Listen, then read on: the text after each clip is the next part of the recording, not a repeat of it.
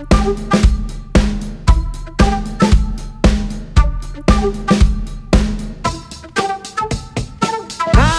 Kitchen, cooking up the conversation.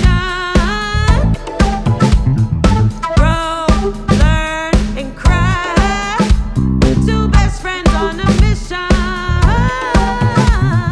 Conscious Kitchen, changing the world with one conversation, one at a time. Oh yeah.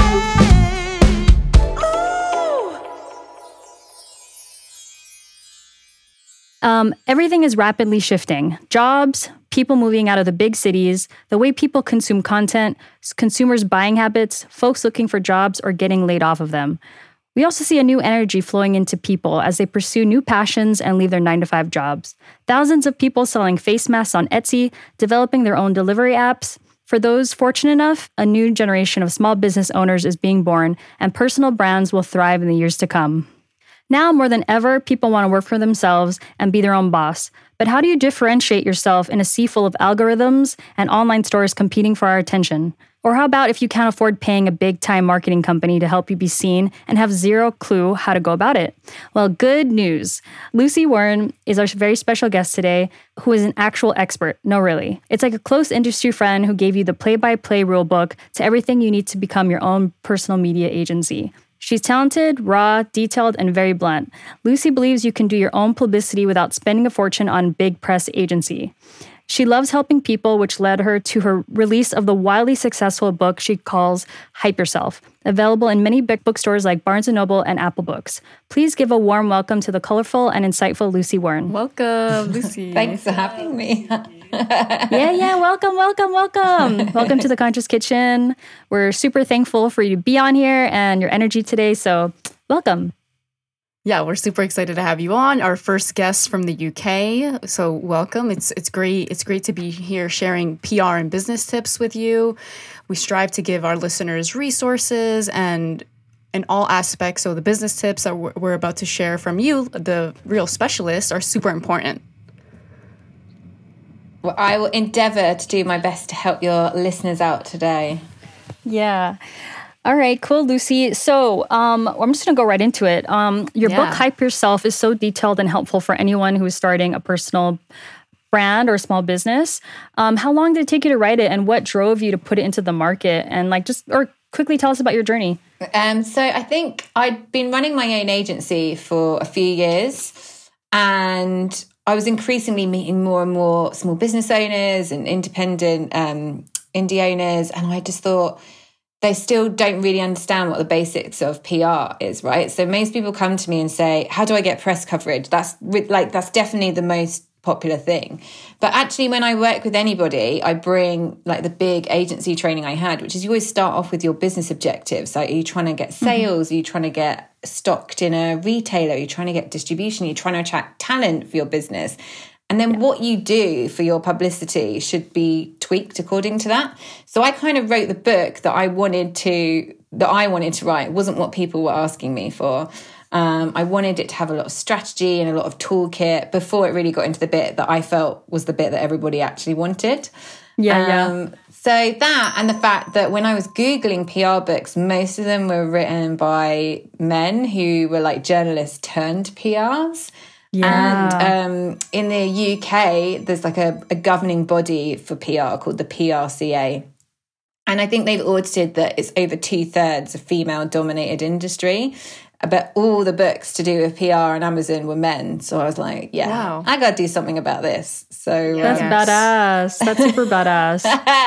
So that was that. And then I did a 10-day book proposal writing challenge with a lady called Alison Jones, who's actually now my publisher. At the end of that challenge, you're armed with if you're going to write any kind of book, business or fiction, non-fiction, whatever it is you want to do, you have to have a proposal, either to get an agent or to get a publisher, to get an idea of what your book's going to be about and maybe some sample chapters. And at the end of that 10 days, I won a book deal. And I just happened to be pivoting into the second trimester of my pregnancy. So I had an enforced deadline of 6 months to get the first draft of my manuscript written, which I did. Wow. But actually, and to be very, very truthful, 2 days after I got my book deal, my partner was made redundant from his kind of global creative director role and was on 6 months gardening leave. So do you have gardening leave there? Where they basically, gardening leave over here means you're paid to be in your garden, i.e. they don't want you to be working for the competitors, but they consider the information in the office too sensitive for you to know. So he is essentially being paid to do nothing. So I was like, hello, you shall be head child caretaker for a while. And the days where I was normally looking after child became my book writing days. So I suddenly got an extra day, 2 days a week to write. Amazing. But I also started to like hang out with friends more and do a bit of socializing and stuff as well. Because I was like, quick freedom before the second one comes. Right, that's cool. I mean, shit, there's nothing women can't do, huh? You can write a book and be pregnant and do all those amazing things we got to get done. So. Right. And so you kept writing right through having a newborn. Yeah, so the first draft I think was handed in, and then it goes to a development editor, and then it comes back, and you have to whip it into shape, and then you send it back again, and then they strip out. I think I was like 22,000 words over or something insane. So we stripped out a lot. I was also reading a lot of Sarah Knight at the time, so there was a lot of swearing in there. My publisher was like, you need your author's tone of voice. And I do think this is actually quite relatable to business as a PR tip. You want like to be having the same sort of tone of voice of other brands or businesses that you like. So I was reading a lot of her stuff, and there was so many F-bombs in my book that my publisher was like, yeah, you're no nonsense, but we can't have you being... They're very British. They're very British. And so they were like, the swearing's got to go. So that all got stripped out. And then after the baby was born, I remember I had about 50 different experts between journalists or small business examples or entrepreneurs who'd quoted something. And so I had this spreadsheet of the 50 people that I had to contact to say, okay, this is your quote. This is where it sat in the book. Are you happy for it? So yeah, it by the end, I hated it. Because it was just the nitty gritty stuff, and somebody going, "Oh no, actually, can you change this one sentence?" And then you send all the changes off to the publisher, and then you're checking when it comes back that they've all been made. Yeah. So, yeah. It's I mean, congratulations. I'm sure it took like so much willpower to finish it and critique, but I mean, I got into the third chapter of it. And it was super insightful. And yeah, there was nothing like that out in the market, right? So that's awesome. You filled the niche that was missing. So hopefully. Yeah. And so how long has your journey been, probably from when you started PR to now? Like how many years? Are you asking me how old I am? No. So we can keep that secret. When I was 17, I did work experience for a PR agency for I was meant to be there for 2 weeks. I stayed on for the entire summer, then went back to school, got my degree, and then basically I've been working in publicity in kind of sometimes a bit of marketing and new business roles, but predominantly PR for the last 16 years. And then I've had my own agency for the last 5. And that's really changed as well as of course, changed with my ambitions and changed with what I want to give to the market, and also 2 children. I'll throw that into the mix. That does shake things up a little bit as well. Yeah, I mean, I think for any person in the industry, I think 16 years is a perfect amount of seasoned years to say that you're an expert. Really, I hope so. Yeah, especially doing this since you were 17. Like, wow. Was that an internship, or how did you get into it so young? So when in school over here, typically, when you're normally in what they call the GCSE years, it's when you're 14, 15, 16, you have to do a placement, and again in your A-levels. And my brother was working in London at the time, and he did somebody an IT favour and said to them, oh, can you take my sister? She's 17. Can you take her for 2 weeks? So they were like, yeah, sure. And it happened to be an online music PR company. And I was like, so cool. Whoa. There were people in trainers, people were smoking on the roof. They were smoking interesting things on the roof. I'd literally was like, how does this even exist? The only thing I'd considered before them was that they were city bankers, and my dad who was a builder, and that was kind of I was like, you're either in trade or you're in a suit. This whole media landscape was just, I was like, trainers in the office? Like, it just blew my mind that there was this kind of creative space that I just didn't know anything about before. Wow, that's amazing. I love how you remember those small details too. The trainers. All right, cool. So thank you for sharing that. All right. But in the chapter in your book, right, mastering your media kit, that's super important for anyone to have, I guess. You mentioned that if someone can't summarize what they do, you think they're boring. What's the importance of the one-liner, and how do you describe what your business is doing in one sentence? What's the magic sauce?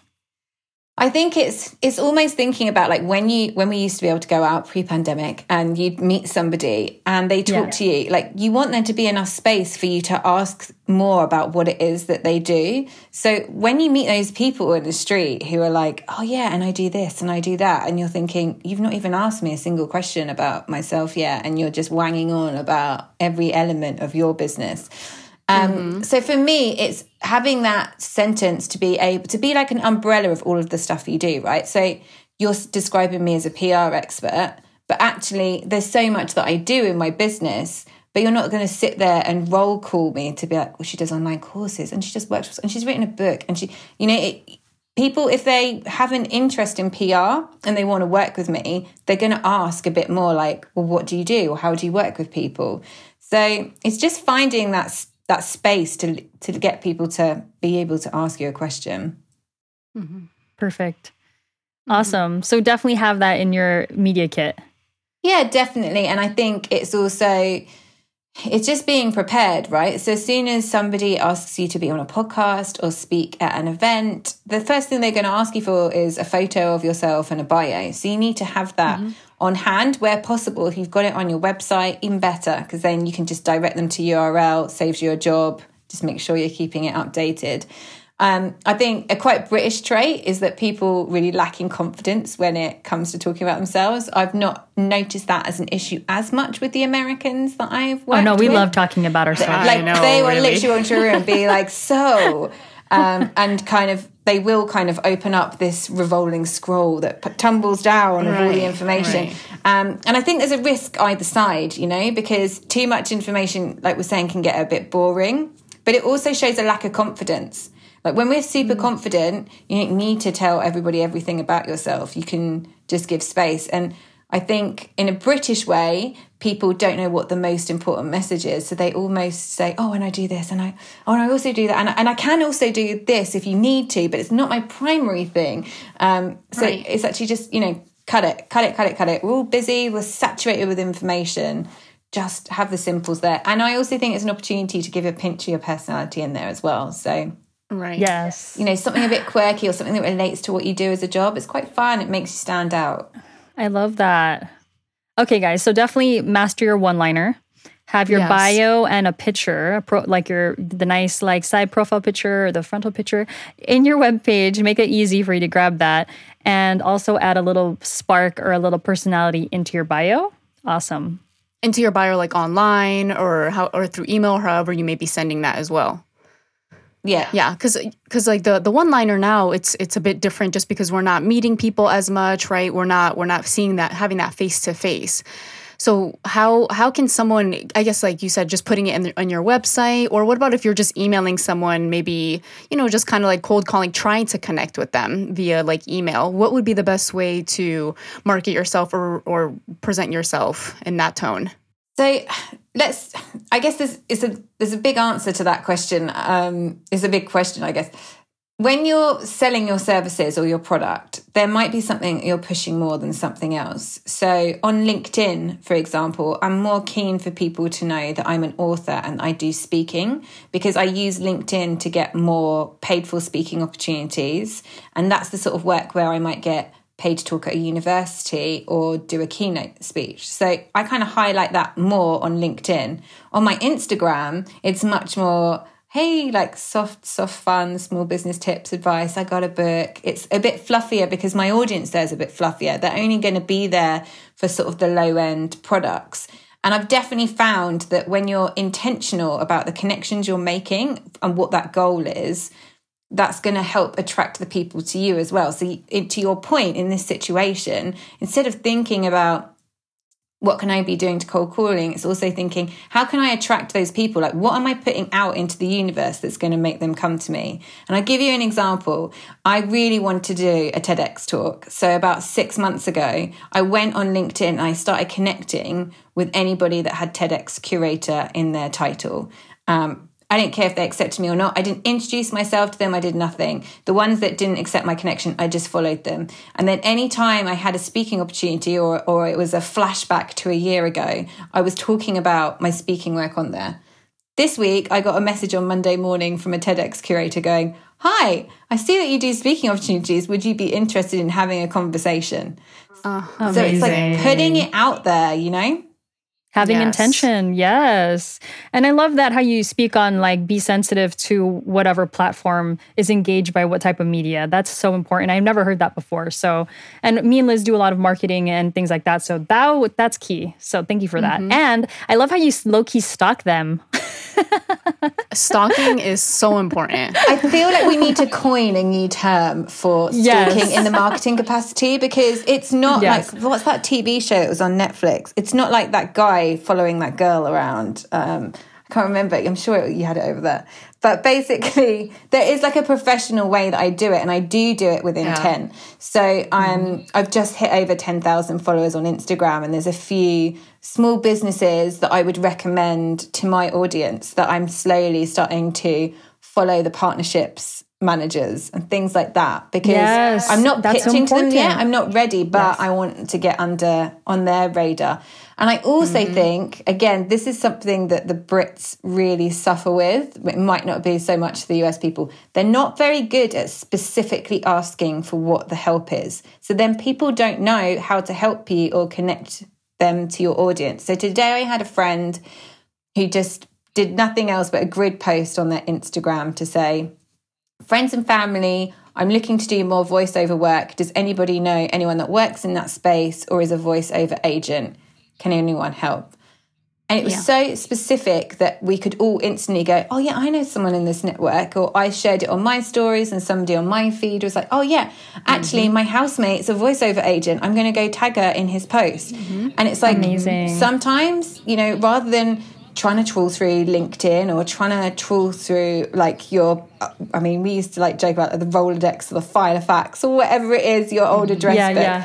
Just put it out there. And you know, to be sensitive to the times right now, I think I've seen a lot of small businesses who've quite honestly pitched to the press and said, "Hey, do you know what? I make this product and my business is really struggling. If you're doing any roundups on this product, it would be great for me right now." And I think the media is really sensitive to what small business owners are going through.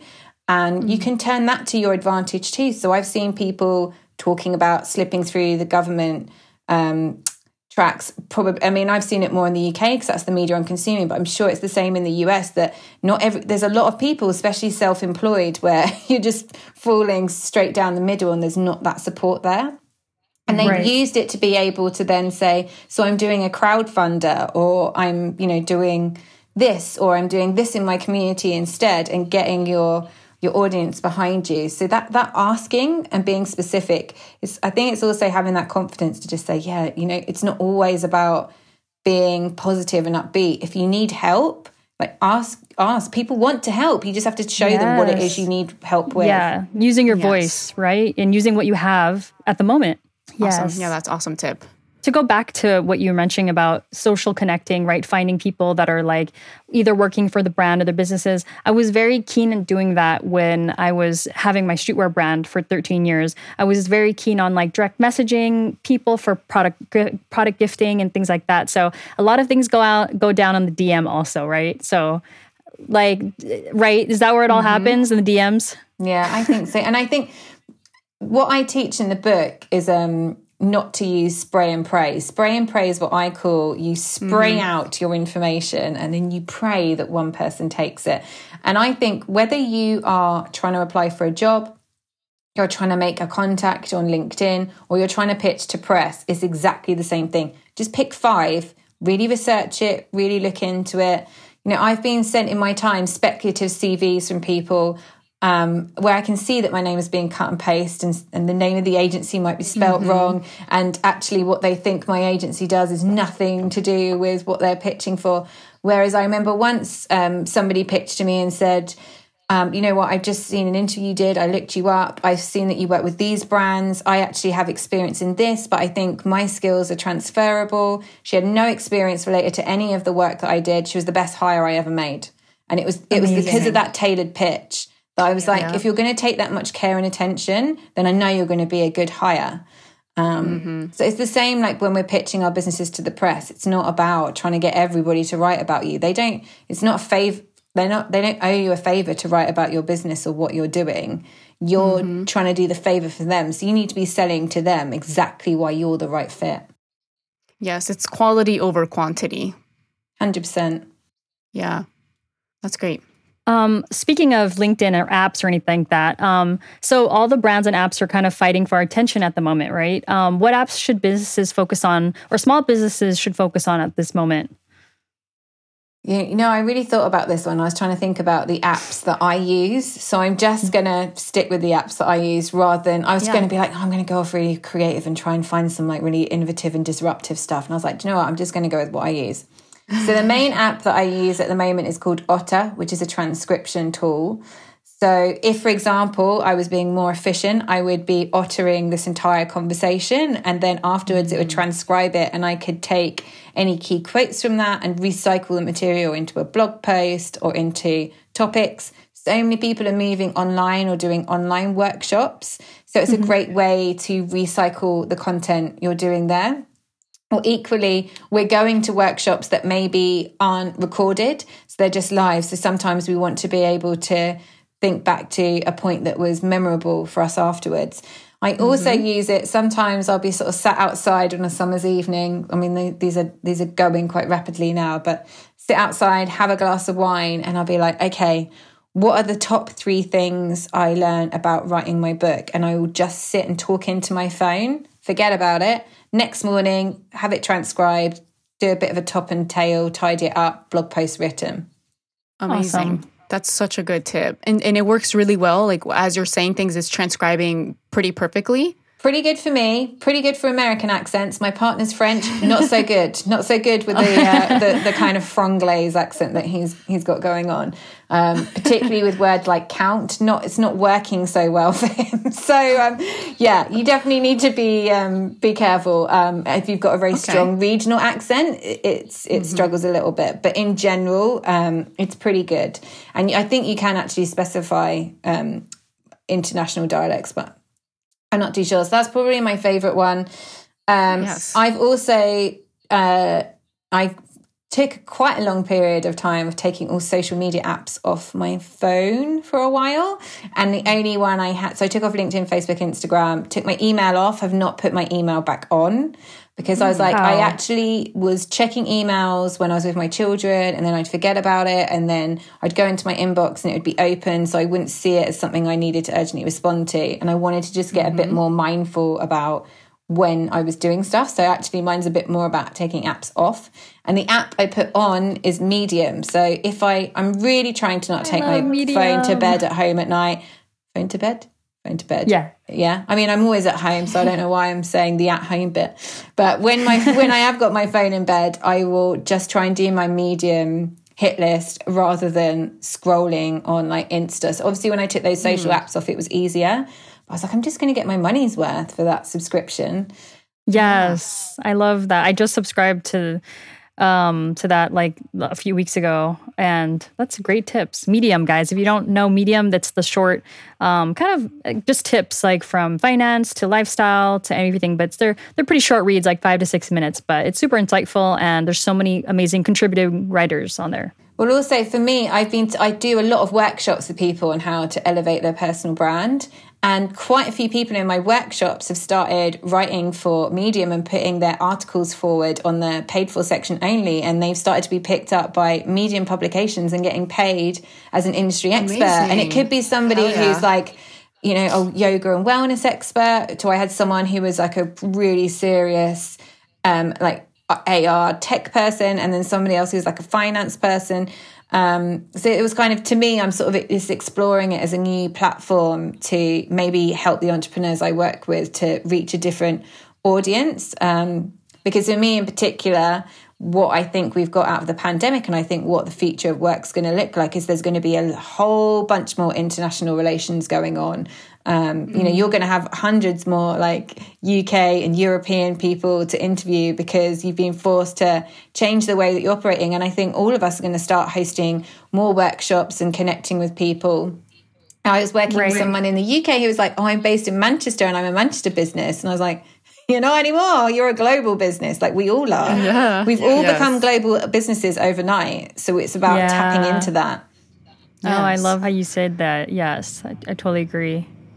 So now your relationship with social media is different, but you're super active on it, but you don't have the apps on your phone. So how do you balance that? Or what do you So I do tell us have about that? Instagram on my phone now because I started to I was crawling up to that 10,000 mark. And although I'm like, numbers don't count, I was like, I'm so close to that 10,000. I got to get it. Yes. I got to Swipe get up it. features key. I need that swipe up. I need that swipe up. So I still got Instagram on my phone, but I don't have LinkedIn, Facebook, or Twitter. So I try to really monitor on it. And on Instagram, I think when I was aggressively growing my following, I was engaging with a lot more. And it would be like, I did a post every morning at 6 a.m. And then I'd maybe spend like the next 30 minutes engaging with people and then it'd be replying throughout the day. Now I don't post every day. Some days if I'm feeling super inspired, I'll do 4 and then I might not do something for 10 days. And I'm much more of a like create my content, dump it and get off. Like because now I'm like, I could keep growing it really fast, but actually I've noticed that the bigger my numbers have got, the less the engagement is. And for me, it was it was 100% a vanity metric to get to 10,000. I've done that. Right. Nothing else is going to get unlocked for me now, apart from my engagement's going to get lower. So I just want to keep my engagement up and keep my audience up. Yeah.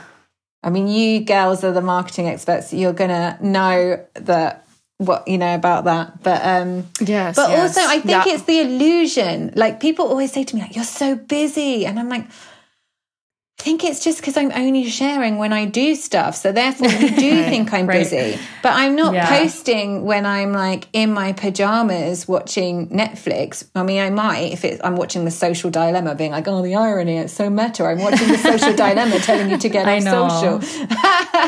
I mean, I try to always film in this room. And if I do film in the house, you don't really see my house. And I try to like not have the children in there. Like when they were babies a bit more because it was like whatever, they're just squidges at this point. Like I'm not going to ruin their identity. But I try to keep, especially because I work from home and I'm in my garden office at the moment. So it's trying to keep a bit of balance. All right, guys, I want to tell you about my favorite brand I've been using, Persona Nutrition.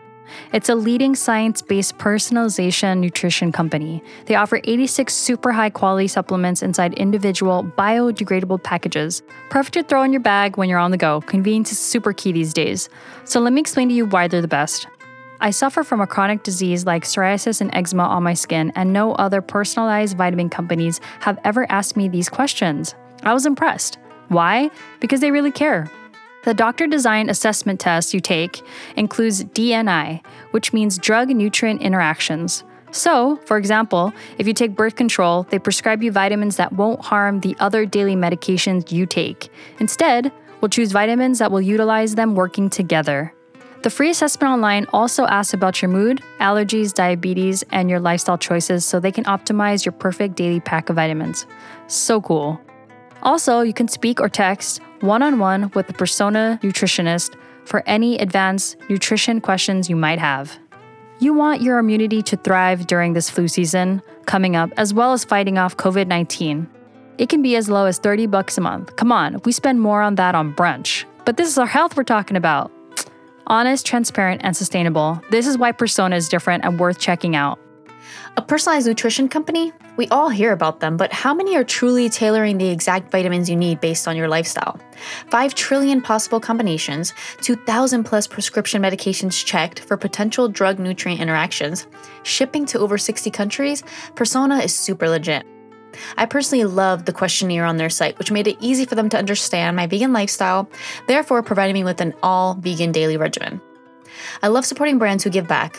Persona Nutrition partners with the nonprofit Vitamin Angels to provide 2 children with vitamin A for an entire year for every order shipped. Persona wants to help end childhood malnutrition, and vitamin A is important for growth and development, for the maintenance of the immune system, and for good vision. They've helped over 700,000 children through this program. So head over to consciouskitchenpodcast.com where you can get 50% off your first order with our exclusive listener link. It's right on our homepage. Just scroll down and you'll find it super easily. We're also hosting a giveaway for 3 winners. So follow us on Instagram, Conscious Kitchen Pod, to learn more and how to enter. Don't sleep, guys. This is a great chance to try vitamin packs personalized to your specific needs. So go and check it out. Now back to the current episode. So Lucy, you are a big advocate for consuming media as well. You say people ask you, how much do you consume? And you're just like, a lot. And I understand that, I used to work for PETA where we used to jump on every single media opportunity to just get our message out there or reach a new audience. What can you share with our listeners about the importance of that? And just in general, how to go about doing it best? Yeah. So for me, the most important thing, whether you're a product or a service or your business is yourself, is you. Like, that's the most interesting bit. And that's the bit that people get lost in, of like, what is it about them that's interesting? And going back to like, the personal brand and the anxiety about that, people think it's about being really personal, and it's not. It's just showing a bit of you. You could show like 5% of you 2,000% of the time, it doesn't have to be that. And if you're not consuming the media, you're not going to know what trends are happening. So I'm very conscious in how I consume my media. A lot of pushback is, I don't want to read the news. I don't read the news. It's really depressing. Agreed. But when, and if we're referencing Social Dilemma again, and if you've watched that, or if you haven't, when you're only consuming your news online or you're consuming media online, you're only being served content from your algorithm, right? So if you're left wing or right wing, you're only going to be seeing stories from your echo chamber. So you're not getting a fully rounded view of the world. Part of the problem with that as well is if you stop paying for independent media, then freedom of journalism is going to die. So actually, it's really important as small business owners that we contribute to society and support independent journalism, because otherwise, the only thing we are going to be hearing about is what Russia wants us to know. Or Mark Zuckerberg or Jeff Bezos or Jeff Bezos. Yeah, like that's it. So fundamentally, whatever your niche is as well, there will be a publication tailored to that. So if you're in wellness, if you're in architecture, if you're in toilet design, if you're into gardening, if you're into airplanes, if you're into drains, like whatever it is, there is an industry publication that's probably worth you reading about, especially because you're all now going to be putting yourselves forward, because I've told you that it is important. We want to keep at the top of our game, right? Like, I don't stop learning even now. I go to PR talks on how to pitch to journalists all the time because I want to make sure I'm at the top of my game, and it's going to evolve. Like, when I started in my career, I was faxing out press releases and sending out advertising show reels on VHS tapes. Amazing, yes. I mean, I was just at the end of that era, but, like DVDs were quite the novelty. Now we would just never even post out a DVD with a printed out press release to a journalist. That seems insane. So, you need to keep on top of your industry and what's happening so that you can be speaking with informed expertise and know that you're speaking with informed expertise. It's not just your opinion. So how you do this with consciousness is I typically buy the weekend papers, and I will buy left wing or right wing, despite my political viewpoints, because it is good for me to try and get an idea of like what the other side is actually thinking, because otherwise I only hear what my friends think, Right. So for one, I do think it's good to keep you culturally open. For two, I typically, although I might dip my toe into a few news articles just to get a bit of a litmus test, I will typically flick through the news section and I will go to features and lifestyle, and I'm reading more the trends pieces. So at the beginning of COVID, it was we're all buying tin tomatoes. We all need recipes with chickpeas and lentils because we've all overstocked. It was, where to go for country walks. It was what to be watching on TV, And now that we are sort of in the UK, at least, the media is starting to be like, what are you doing for lockdown 2? And it's got like, these are the TV shows you're watching over winter. Everybody's buying, because obviously in the US it's so big, you've got different weather at all times, but pretty much in winter here, it's just grey, cold and raining pretty much as standard. So they're all talking about how we're going to have alfresco winters, what blankets we should be buying, what outdoor heaters, what patio heaters. Like hot tubs was a major trend. DIY was a major trend. So it's looking at all these things of like, okay, we know that a second lockdown's probably going to happen. We're hoping it's not going to be on a national scale, but in the next 6 months, there's a chance it might. So how can your business tap into that? And what can you be ready for and prepared for to talk about? And how is this impacting your life as a mother, as a father, as a carer, as a grandchild, as a sibling? Whatever your role in society, you have a viewpoint on what's happening. I was in a piece the other day talking about how much I love working from home, because I was saying about how I really do not miss commuting with aggro commuters with my head up someone's sweaty armpit on a summer's day. For me, I go for a walk for half an hour in the woods, and that's how I start off my day. Like, that's so much better for my soul. I also quite like to just sit and work and have nobody talk to me. That's other people thrive on the working environment. So other people were arguing on the other perspective. So what your viewpoints is or whatever's happening in terms of trends, you can normally sort of tap into that. I saw a photographer, he did a great piece on how growing tomatoes is like growing your social media channels. And it showed a photo of his different tomato plants he'd been trying out in lockdown. And I was like, this is a great example. Like, you're tapping into a trend. It's not about what you do as a business, but we're getting a little bit of your ankle with finding out a little bit about you, but it's not too personal. It's enough to make me connect with you and go, so what tomato plants did you pick on that were the best? Right. Yes. Like, get creative with what it is that your viewpoint is going to be. It doesn't necessarily, like you said, have to be exactly what you do, but it can lead back to that. Amazing. Yeah. So sorry, I was just going to say, I saw a really random journalist request the other day where she was looking for cat owners who were celebrating the holiday season in a special way with their cat, and what traditions do they have? And I was thinking, you know what? Someone out there, I think a lot of people out there are going to have holiday traditions with their cat. I want to read about those people. So true. For us here in the US, our upcoming elections is what's really dominating the media. And, everyone is just on hiatus until after the elections. But how can a small business still find a way to, insert themselves without sounding insensitive or just too serious? Or talking over people like Trump? It's all over the news here as well. I realise that I nod a lot in podcasts. Here too in Spain. Because I don't want to talk over you, but I'm nodding over here we're hearing a lot. Oh my goodness. We're rooting for you guys. We're rooting for you. Oh, yes, please. We need all the manifesting that we can get for this. After darkness, the light has to come. It has to come. Hopefully that's soon. But yeah, I get it. Again, thinking about the sections of the paper you're in. So they're going to be very much in the news. So again, go to the weekends, read the supplements, read about the lifestyle trends, and hang out in those. Okay.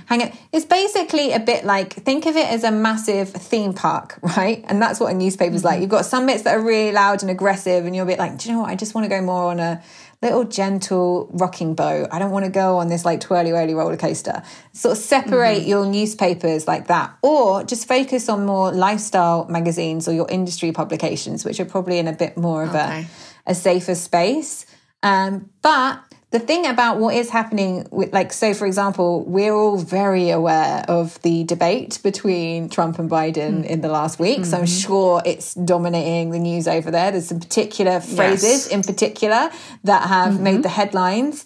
So I think actually, you know, if you've got, you could use that sort of commentary and feed it as a meme or do something quite quirky on your feed and actually tap into that without it necessarily you do it in a tongue-in-cheek way. So there was this thing over here where the rules were that you couldn't drive to see friends and family, right? And a politician over here drove for 60 miles up the M1 because that was the only way he could get childcare for his family. He's called Dominic Cummings.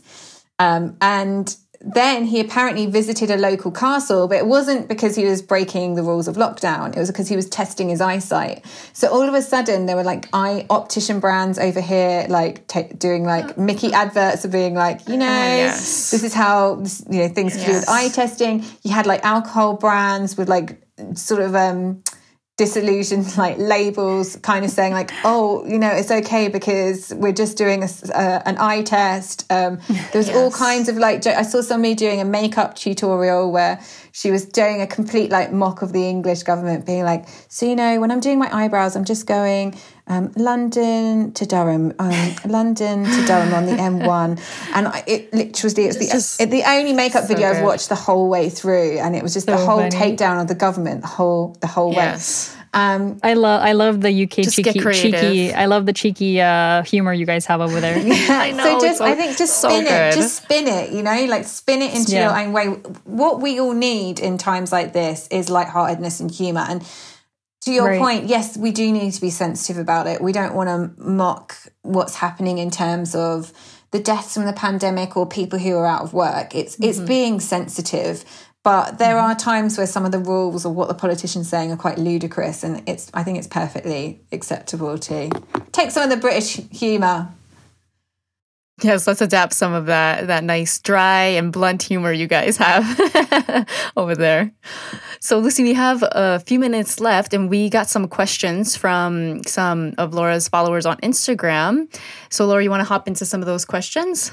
Tatiana asked, how do you encourage users or listeners to leave reviews or testimonials? Ask for them.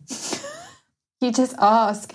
And I know that sounds really basic, but you can find ways. I mean, you girls are probably going to know this more than me. Like, you can do incentivizations to get people to leaving reviews. Like, if you leave a review and you send me a screen grab, I'll give you a ticket to this workshop or giveaways. Yeah, I think there's things you can do like that. But I think it's also explaining to your audience, like, when I ask somebody to leave me a review, I will say, because I'm a small business owner, I have a small publisher, and when you leave me a review, it helps me exponentially reach a wider audience on Amazon, so hopefully I can sell more copies. And, you know, FYI, I only make about £1.30 a book. So it's not like, you know, I'm making millions here from asking you to write me a review. If it encourages one other person, it's really only £1 in my back pocket. I mean, obviously, hopefully the long tail journey of that is that they then might come on to use my products or services in other ways.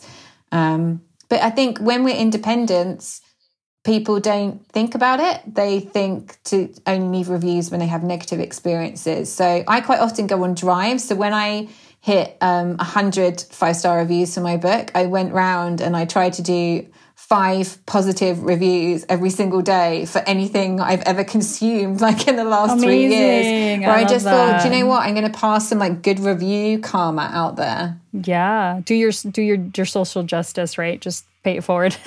Yeah, definitely. I think that's such a good tip, explaining why it is that the review makes a difference, because people just see, leave a review, leave me this, leave me that, but no one really understands what it really means. Yeah, and there's an algorithm to reviews and ratings and subscriptions, right? And again, it's back to that emotional side. Like, we want to support people. Like, if I say generically, like, leave me a review, you're like, okay. But if I'm like, hey, look, so, you know, it's just me. There's nobody else, like, promoting it. I'm not spending any money on marketing and advertising. Like, every review you leave genuinely makes a difference to my life, because it helps me to get my message out to a large audience. And all I care about is helping more small businesses get out there. So you're going to help this small business owner do that if you leave a review.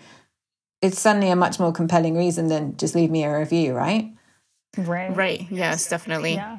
And one other quick question from Tatiana, is print marketing still worth the time and money? I mean, I would say yes, but obviously online has so many more opportunities now, and it's evergreen content, and it's great for our SEO. So I think maybe print is better for like your billboard, you know, like I was in Vogue, I was in New York Times, I was in Washington Post. Like it sounds great, but the SEO for online is going to work harder for you. Right. So love maybe that. spend the money for more SEO, more including more of those AdWords into your site, those types of things. You think that's a better investment? Yeah, and again, like always, go back to your business objectives. Like, what do you need to do? Do you need to just raise a bit of credibility, or are you on a specific drive to convert a sale? Like, and then sort of choose your target media based on that. Perfect. Thank you, Lucy. Awesome. And anything else you would like to leave our listeners? Any tips or tricks or anything that you want to just leave them with a, little something? Oh my gosh, I think there's so many. I guess, you know what? The tip I'm going to leave is it's always what you don't expect that works the hardest for you. So I was really analysing what's performed the best for me on Instagram. And one of them was where I mocked myself up as a piece of art for the Getty Museum Challenge. So my partner literally painted my face in flour to make me look really white. And that was like my most engaged post ever. So I give out all these tips. I think I'm giving out all of these gems of advice. I feel like, oh, you guys are here because you want me to help you how to promote yourselves. No, Yeah. you just want me to make myself look like an idiot on my Instagram. Like and it's like the worst image of me. My face is like ridiculous. That. The other thing is, I was always being DM'd about my printer's details because I sell these packs of PR tips, right? Oh, yes. And I put it out there, and I think I had like nearly 300 saves or something insane for my printer's details. And I was like, really? Again, like I thought you were here for PR and branding tips, but actually it was my printer's details that you all really wanted. So what your audience tells you, like I see people all the time ask their audience, like, what do you want to see from me? And it's like, actually, do you know what? Just try and give them a bit of everything, because sometimes it's going to be what you least expect that really connects with them. So true. Brilliant.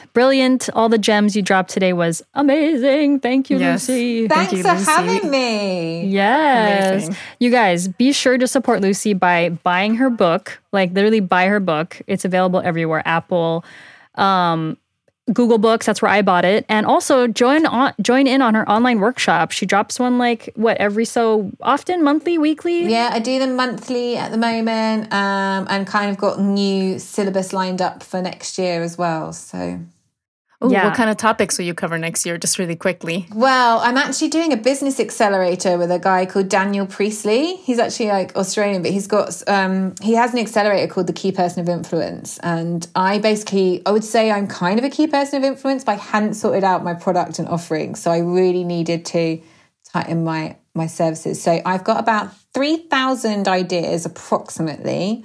And Amazing. I'm doing this accelerator to stop procrastinating, get out of procrastination station, and actually get some stuff out into the world. So Yeah. in answer to your question, I don't know yet because I'm working that through right now. But I do know that in 2021, it's going to be out there kicking your asses. Hell yeah. Perfect. And people could stalk you at your Instagram. Yeah, it's Wern Wern Chat because I'm a chatty Wern. As you know, 'cause you haven't been able to get me to shut up tonight. but yeah, all the chat there. And I'm on like Facebook, LinkedIn, Twitter. Kind of more just hanging around those ones. I'm more engaged on my Insta. Awesome. And Perfect. she also has amazing tips on her IG. So be sure to support her, buy her book, follow her workshops. And yeah, thank you guys for tuning in today. Thank you, Lucy. Thank you. Thank you, Lucy. Don't forget, everyone, get out there, register to vote, and follow us and find us on Conscious Kitchen Pod at Instagram as well. Yeah. We love you guys, and we appreciate all you guys do for us.